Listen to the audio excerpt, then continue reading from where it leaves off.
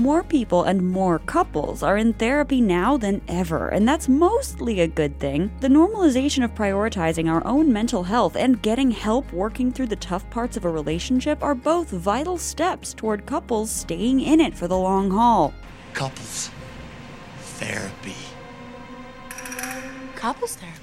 Couples therapy. But there is a darker side to the recent uptick in therapy. More and more people are weaponizing therapy speak, using concepts from psychology to mask genuinely toxic behaviors. You know, you really shouldn't have started this whole gaslighting thing. So is more people in more therapy a good thing? Or can all that emotion talk be a trap? Here's our take on the rise of couples therapy and when seemingly good intentions may be hiding something not so good. So what I want is to have zero responsibility, to have all the sex I want. For a long time, couples therapy has been painted as a last-ditch effort, reserved for long married couples at the end of their rope, or couples in crisis. But just like the stigma around individual therapy has shifted dramatically in recent years, becoming a vital part of any self-care routine, this former image of couples therapy has been broken too. Try to tell it to me from Raphael's point of view. Instead of saying anything, I'll pretend to be asleep.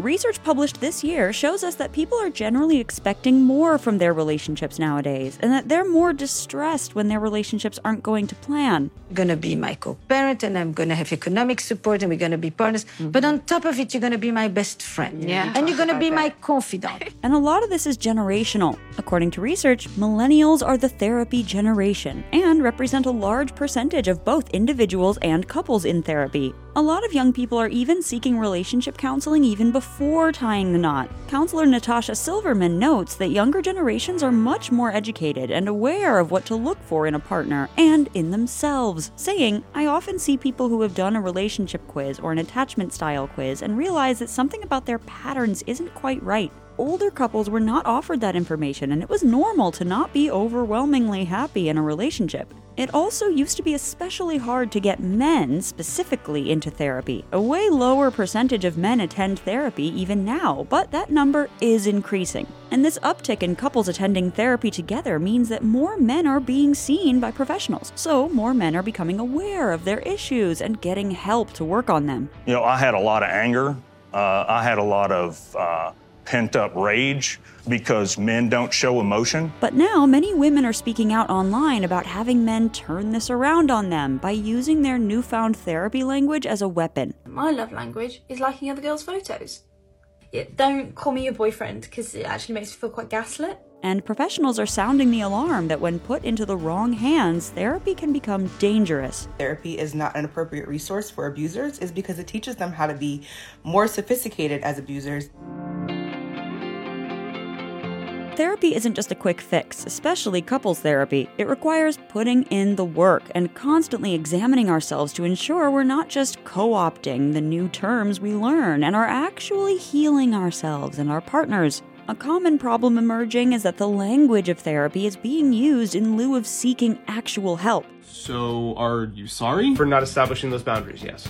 So what about sleeping with my partner? Well, since discovering the importance of boundaries, I feel comfortable asserting that I don't have the emotional capacity to engage with you on this subject right now. So even when people aren't in therapy, the fact that this language has become so readily available means people can diagnose others without being qualified to do so, or without even knowing the person they're passing judgment on. All the girls that I talk to are shocked when I tell them that the guy that they've been seeing that's been around is actually a narcissist. Although it's great that more people are aware of mental health and can spot problems in relationships, the risk is that people are overdiagnosing or even misusing words entirely. For example, the term gaslighting has been appropriated in contexts where people just feel a little unhappy about how the conversation is going, thus defeating its original purpose of denoting when a person's reality is being completely undermined.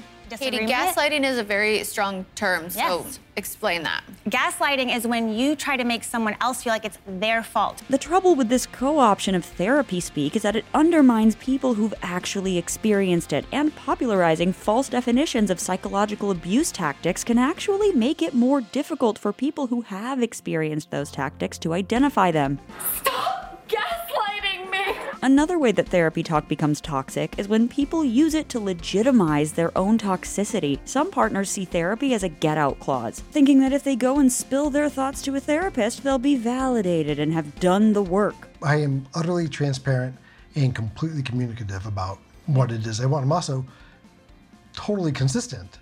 I am the easiest person to deal with. Another therapy tool that's being twisted is armchair diagnosing. The implication being that you're too mentally unwell and that you need to get help, but the intention being to hurt rather than to actually help. In a toxic partnership, telling someone they need therapy is used as an insult, a new faux caring way of calling them crazy. Brooke, you're acting crazy again. Don't you call me crazy. On the flip side, Prince Harry explained that his wife Meghan Markle gently suggested he attend therapy after they had an argument. Ultimately, it helped Harry, something he talks about heavily in his autobiography, Spare. When used correctly and for the right reasons, therapy can strengthen and save relationships. The American Association of Marriage and Family Therapists reports a success rate of 98% for couples who go through marriage counseling, which has undoubtedly led to a decrease in divorce rates.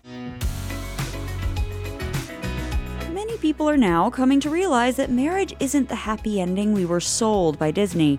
You meet, you have lunch, and you get married. It's actually the beginning of a lot of hard work. Bringing two lives together is tough, especially when, for many of us, it involves undoing a lot of past trauma that stems all the way back to childhood. And some relationships simply can't or won't weather that storm.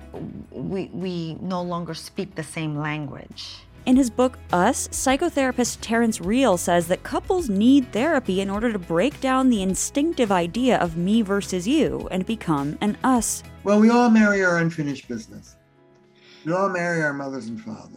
We ultimately model our relationships on the issues our parents imparted on us, so it's vital if we want to avoid passing on these issues to the next generation that we go to therapy to resolve them. Ultimately, it's a good thing that so many more people are interested in getting help and that the practice has been normalized by high-profile couples. You need to brush up on your toolbox because you will find that person annoying. Relationships take work. And the popularity of couples therapy doesn't seem to be going anywhere soon, with the rise of what The Atlantic's Eliza Brooke calls therapy voyeurism, the entertainment of watching others in therapy. She suggests that the simple act of watching Showtime's docuseries Couples Therapy could actually help people and encourage them to seek it out for themselves. It's two people trying to make it through life together as partners, and they're each contributing whatever they can. It seems, along with traditional therapy, more people are seeking out new ways to connect with their partners and strengthen their relationships. Ours, a live counseling/learning module hybrid app, is looking to make couples therapy easier, more accessible, and most importantly, more successful for those who use it. With something this important on the line, we need to make getting therapy right a priority. We can't just use therapy or therapy speak in a way that confirms our own biases.